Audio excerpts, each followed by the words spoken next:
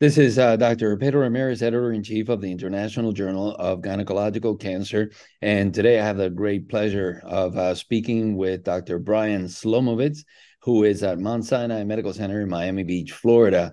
Brian is a dear friend and colleague and one of the authors of the November lead article titled Evolving Treatment Paradigms in Metastatic or Recurrent Low-Grade Endometrial Cancer. When is hormonal-based therapy the preferred option? Brian, thank you so much for the invitation and welcome to the podcast. Well, Pedro, thank you so much. Thank you so much for the invitation. It's humbling to be invited to this. I've always appreciated our friendship, and now your role as the editor of really the preeminent gynecologic oncology journal in our field. I'm fortunate to have this working relationship with you. So thank you for having me. Of course, of course. So, Brian, lots of points to discuss, and I wanted to first ask you if we can start by discussing how are low-grade tumors distinct from high-grade tumors at the molecular level? Yeah, that's really one of the bases when we talk about endometrial cancers. We say that not all endometrial cancers are the same, and really what we're talking about is low-grade versus high-grade. Now, truthfully, that separation is probably a little bit antiquated. When we go back to, earlier times, we had the type 1, type 2 endometrial cancers.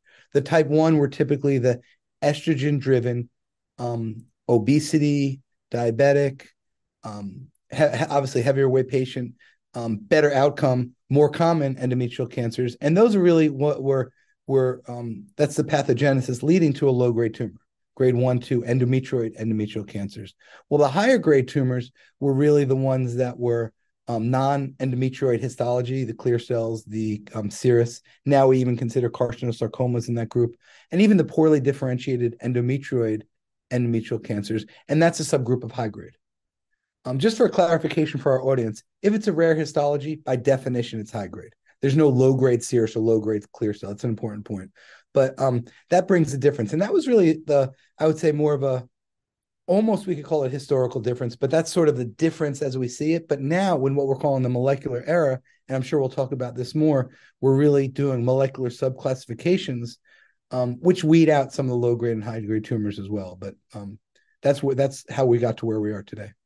Yeah.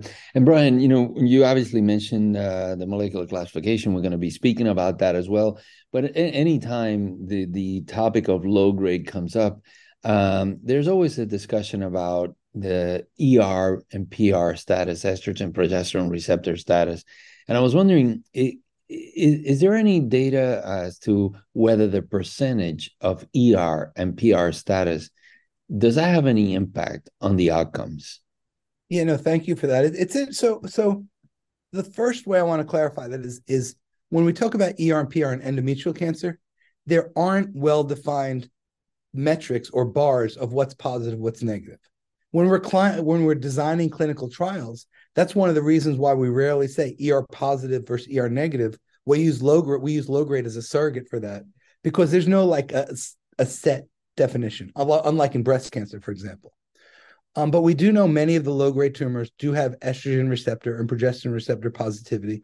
And yes, in fact, there is data. While it's not robust data, there is data that suggests the higher the percentage of estrogen or hormonal receptor positivity, we're more likely to respond to hormonal-based therapy. Excellent. Let's talk a little bit about chemotherapy in this patient population. The topic of chemotherapy and response to this approach in patients with low-grade endometrial cancer. And also, does the molecular profiling impact the response to chemotherapy? Thank you for that question. When we're talking about chemotherapy in endometrial cancer, traditionally we're using chemotherapy for those patients with advanced or recurrent disease. And we feel that that's working. We feel that's the best therapy. A lot of what we've learned about chemotherapy has been done through GOG legacy trials, really landmark trials, which helped us come up from cisplatin adriamycin up to carboplatin paclitaxel for the best chemotherapeutic regimen for this disease. Back in 2007, one of the leaders in our field, Scott McMeekin, unfortunately, who's no longer with us, did a meta-analysis looking at the responses of chemotherapy in a series of the GOG trials. And one of the things they found there was a lower response rate to chemotherapy for low-grade tumors when compared to high-grade tumors. And that makes sense, right? We know that high-grade tumors are more likely undergoing mitoses.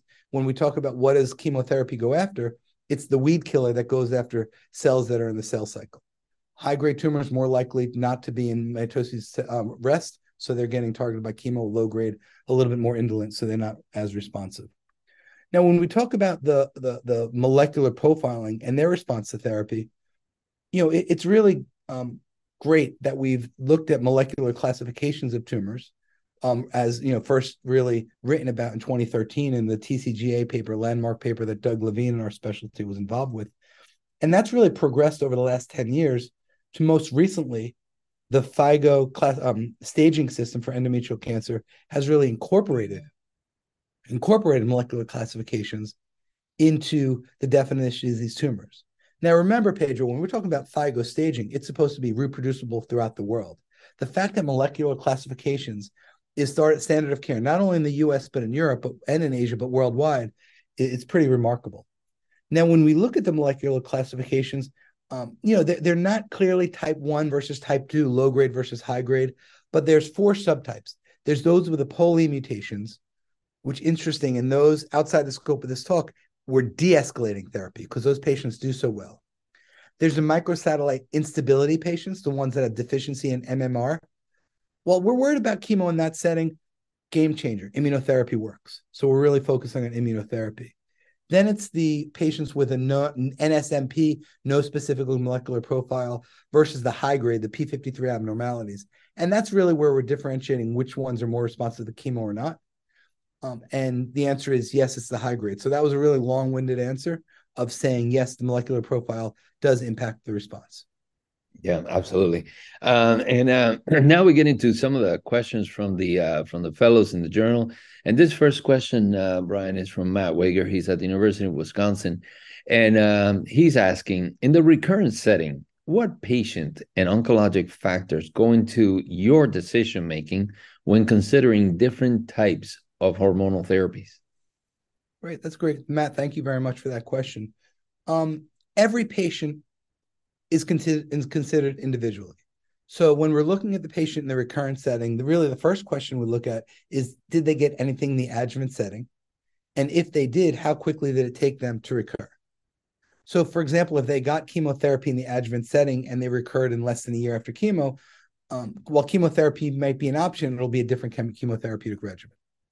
Then when I'm looking at this patient, I want to look at the histology, sites of recurrence, what's the symptomatology? Are they short of breath, and are they, or they have malignant ascites and things like that, or is it more of an indolent, slow-growing tumor? I could say almost universally, the high-grade tumors deserve chemotherapy in the first line, based on some of the data that we've learned from GY018 and Ruby. There's a role for checkpoint inhibition in those patients, but it's the low-grade tumors that I'm really excited about incorporating hormonal therapy into some of the first-line treatments for these patients for 2 reasons. 1, it's less toxic, and 2, they respond. And 3, their responses to chemotherapy are really going to be similar whether they got hormonal therapy first or not. Last point here, remember when we talk about the landmark Ruby and GY018 trials, those trials allowed for prior hormonal therapy, which a lot of people don't realize. So if you give hormonal therapy, help slow the disease down, maybe it's going to work. If not, it's helping patients get maybe even a little bit stronger and holding the disease off before they need to get chemotherapy. Very well.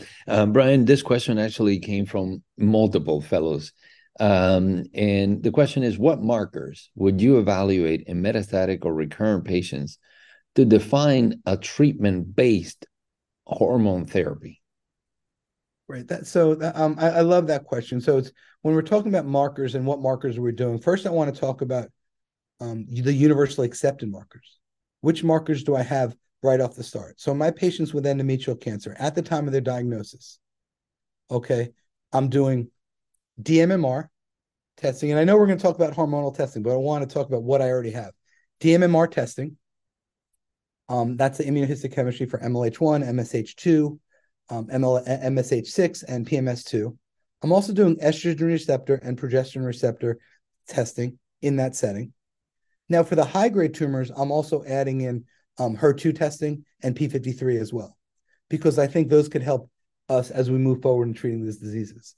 Now, when I'm talking about whether or not I'm going to treat based on a hormonal-based therapy, obviously it's the estrogen receptor and progesterone receptor positivity that matters. But Pedro, as you know, and as you taught me, it's not only hormonal therapy, where sometimes we're using another biomarker-driven therapy in combination. So, for example, one of the things that I've worked on starting when I was at MD Anderson is everolimus, an mTOR inhibitor, in combination with hormonal therapy. And we found in those tumors, not only does histology and estrogen receptor positivity matter, but we found that in those patients, tumors with beta-catenin mutations had actually a higher likelihood of responding. So that's another biomarker that we may or may not be looking at. Obviously, hormone receptor negativity is something that will lean us away towards hormone receptors. And even though the DMMR doesn't directly affect hormones or not, if they're MSI high DMMR, I'm giving immunotherapy first. There's really little reason not to. Sure. This question, Brian, comes from Giuseppe Coccinella in Italy. And he asks, ER and PR positivity are assessed by the hormone receptor status. In the nonspecific molecular profile groups, some cutoffs are helpful to differentiate the prognosis among the ER-PR positive patients. What about the intracellular signal? Do you think we need more specific biomarkers of the intracellular action to say that a patient is ER-PR positive and therefore sensitive to hormone treatment? Giuseppe, thank you very much for the question. It's interesting when we're looking at the combination of biomarker-driven therapies with hormonal therapies, we're focusing on two pathways. One, the estrogen receptor goes into the nucleus, and that's where the traditional estrogen receptor blockade happens. But in the cytoplasm, in the growth factor pathway, that's where the interaction between the mTOR inhibitors or the CDK4/6 inhibitors work to what we call help overcome hormonal resistance. One of the reasons why we consider these hormonal-based therapies because they don't work great by themselves.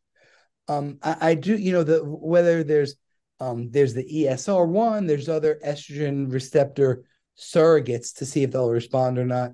Unfortunately, none of them are ready for prime time yet.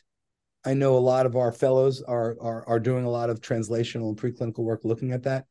But at this time, we don't have a great predictive marker as far as which tumors are going to respond or not to hormonal-based therapy outside of histology and grade, and now biomarker classifications.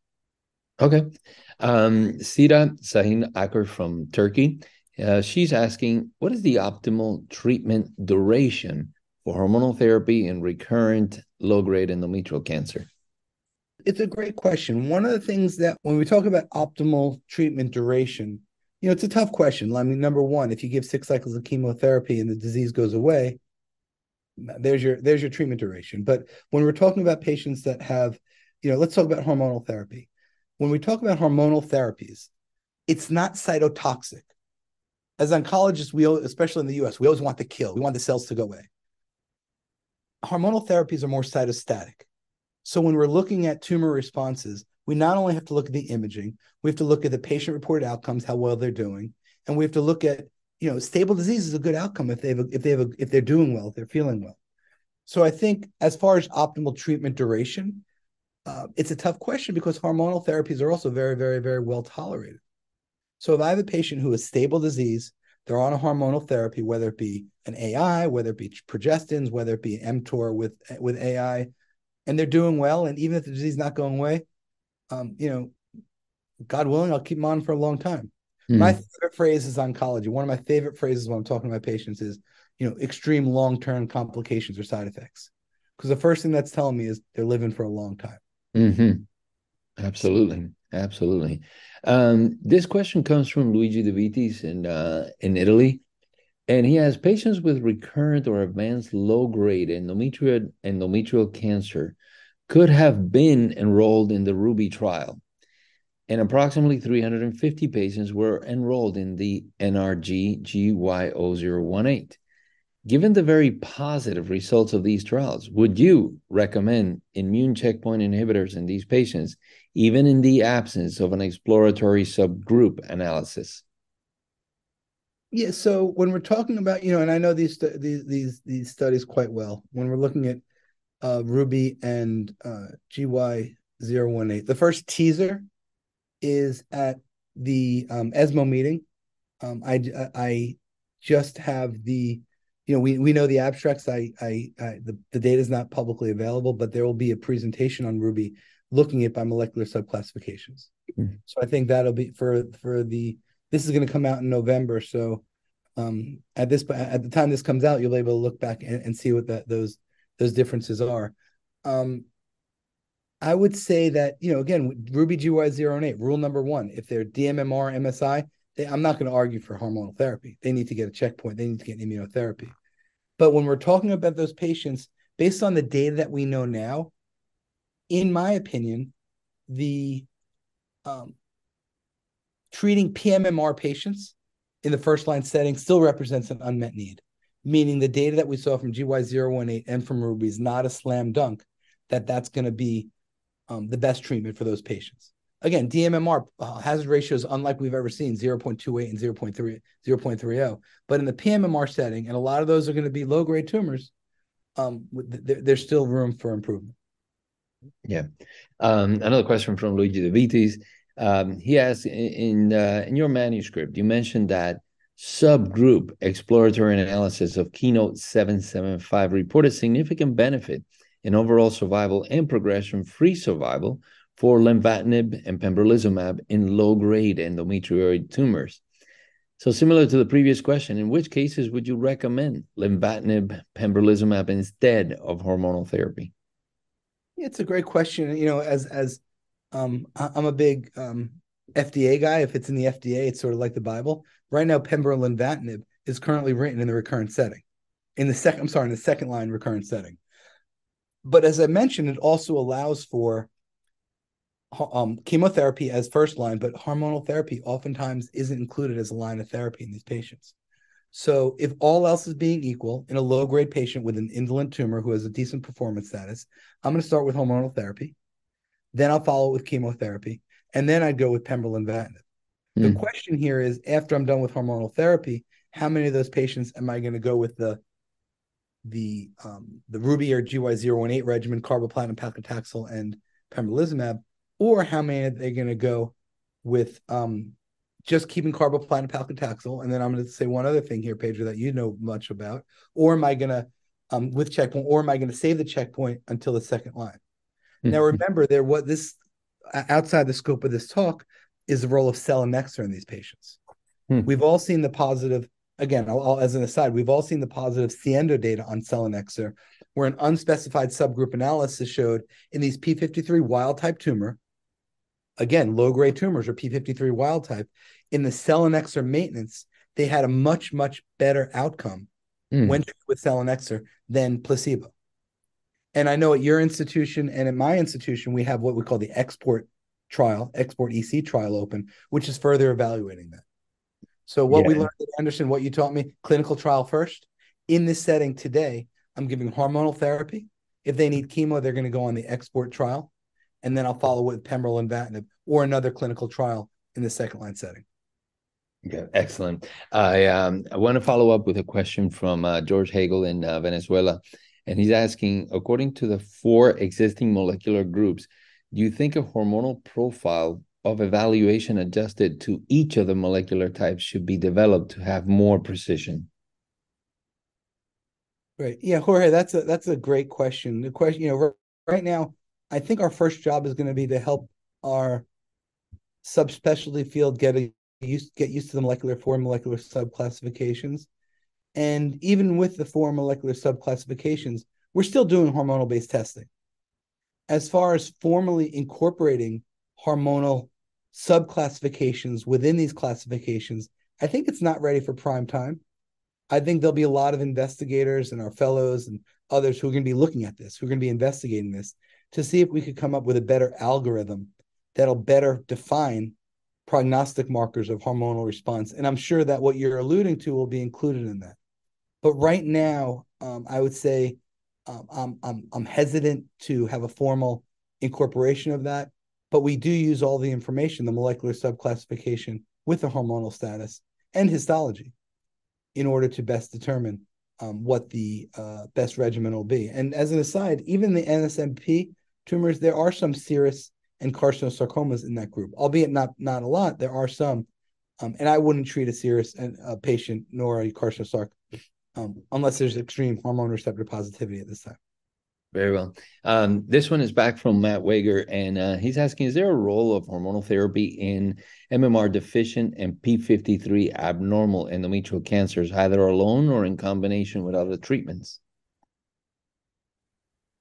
Yeah, so when we're talking about these tumors, it's tough to determine or to really see yet if the combination of the checkpoint inhibitors with hormonal-based therapies will play a difference. A lot of times the mechanism of action of these immunotherapies is a bit different than the hormone-based therapies. There are some investigations that are being done in breast cancer, but I would say right now, the combination treatments of the DMMR with hormonal therapy is not ready for prime time. And the other thing I would say in the P53 abnormal endometrial cancers, it's definitely not ready for prime time. Remember, we don't give hormonal therapy with chemotherapy. Hormonal therapy sort of wants to keep them out of the cell cycle, while chemotherapy only works in the cell cycle. So I've used, and I think, Pedro, you were one who taught me this when we did a paper on letrozole in the maintenance setting for ovarian cancer. We don't use hormonal therapy with chemo because the chemo, we want them in the cell cycle. We could use it in maintenance, but not with. But that's a great question. Excellent. And I'll go next to the question by Giuseppe Cucinella. He's asking, in the absence of molecular profiling, how safely can we treat patients with endometrial cancers, grade 1 or grade 2, with hormonal therapy in the first line? And are grade 1 and grade 2 the same tumor with the same behavior? That's a great question. And, and I understand the beauty of your journal is that we're really hitting a global audience, and some of your audience doesn't have the ability to do molecular classifications and relying only on histology. So going back, when we talk about low grade versus high grade, yes, I consider low grade to be the grade 1 and grade 2 tumors. So I'm not going to say that they're exactly the same, because when in areas that we have the more of ability to differentiate, we see there are some differences. But in general, I would say that grade 1 and grade 2, while they're not the same tumor, they could sort of be treated the same way. And as I mentioned earlier, we're using that as a surrogate for estrogen receptor positivity, grade 1 or grade 2, and we're doing that in some of our trial designs. So I think that it would be safe to treat grade 1 and grade tumors and grade 1 or grade 2 tumors with hormonal therapy. As I alluded to earlier, while there may be a difference in response between the hormonal receptor positivity, there are still responders. So on an individual patient level, again, it's 0% response or 100%. But when we're looking at studies, there are patients that are going to respond who have grade 2 tumors. Excellent. And Brian, you mentioned about the toxicity and the low toxicity of hormonal-based therapy. This question is from Jessica Mauro, and she's asking, what are the main contraindications to hormonal-based therapy? Yeah, no, so I think this is something we've investigated for a long time. The one thing that I highlight in particular is with progestin-based therapy, the increase in development of thromboembolic events. GOG 248R was a study of progestins with an mTOR inhibitor, temsirolimus, evaluating the activity there, similar to what we did with aromatase inhibitors and mTORs. But that study had to actually close early, the combination arm, because of an excess number of thromboembolic events. So, and especially, as you know, a lot of these endometrial cancer patients, as I mentioned, obesity, sedentary lifestyles, all other risk factors for blood clots. So I really don't go to progestins as a first choice if I can avoid it because of that side effect. Other side effects of progestins, as you know, water retention, weight gain. So those I'm a little wary of. Aromatase inhibitors, we could have some bone aches, bone pains. It's not a benign treatment by far, but it's in my hands, I believe it's much more tolerable than some of the other hormonal-based therapies out there. Similar to fulvestrant we use. We're also studying, we're outside the scope of this paper, we're looking at SERDs, so a newer class of hormonal-based therapies to evaluate in this for this disease as well. And then some of the targeted therapies like the mTORs and the CDK4/6s, they have their own side effect profile as well that we have to be wary of. Brian, this question comes from Guido Rey Balsaki in Argentina, and he's asking, nowadays, what are the typical scenarios where hormonal-based therapy will be considered as first line in the recurrent low-grade endometrial cancer setting? Again, thank you for that question. I think that's the theme of really what we're pushing in this article. In my patient populations, recurrence that doesn't happen, that maybe takes a while to develop, not immediately after diagnosis. If the quality of life is good, if the tumor burden is not huge, for example, they don't have ascites, they're not very symptomatic. These are perfect patients to put on hormonal-based therapy first.